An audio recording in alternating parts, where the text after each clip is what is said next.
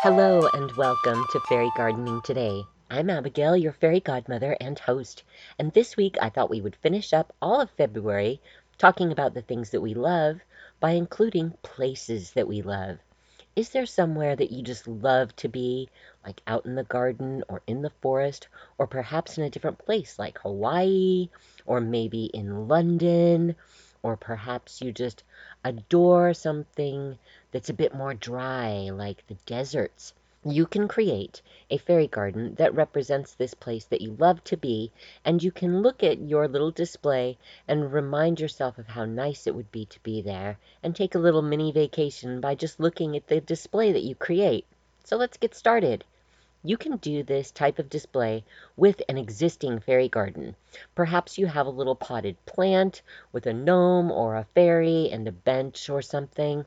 You could just include a lei around the fairy or gnome's neck and give it a Hawaiian or tropical feel by just adding the lei. And you could make these with a needle and thread and some small flowers made of silk. If you prefer something that has more of a European feel, perhaps you can find a miniature Big Ben, or again, you could always use a cutout of a photo and glue that to a piece of thick paper or even thin cardboard. And in this way, it becomes more stabilized, and you can then put it on a garden pick and place that into your potted plant. Most people have a recognizable theme to the places that they love to travel. Like if you love Mardi Gras in New Orleans, you could certainly put some small little seed beads together and put those onto your character like Mardi Gras beads. And you could even get a tiny mask that you could put on one of your characters. That would be really fun. It would be a beautiful display too, because Mardi Gras has so many vibrant colors that you could add to just a simple green potted plant, and it would make a whole carnival feel to that fairy garden.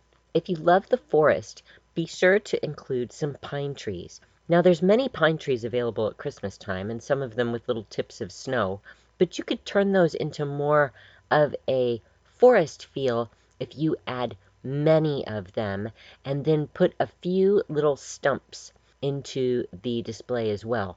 This way it looks a bit more like it's a natural forest rather than just a Christmas tree.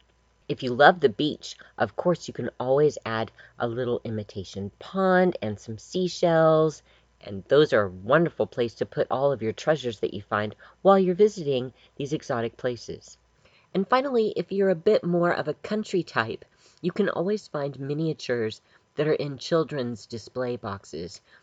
Get some cows and chickens and some pigs or goats, and your little fairy garden display can feel like a cozy country home. Of course, all the gnomes love to care for their animal friends, and so a gnome would be a perfect addition to this type of display.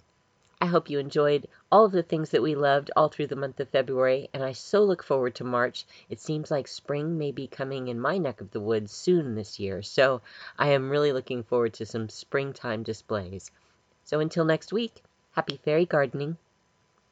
This podcast was brought to you by Sprouted Dreams. At sprouteddreams.com, you can find all the fairy garden treasures that bring your dreams to life. Visit sprouteddreams.com.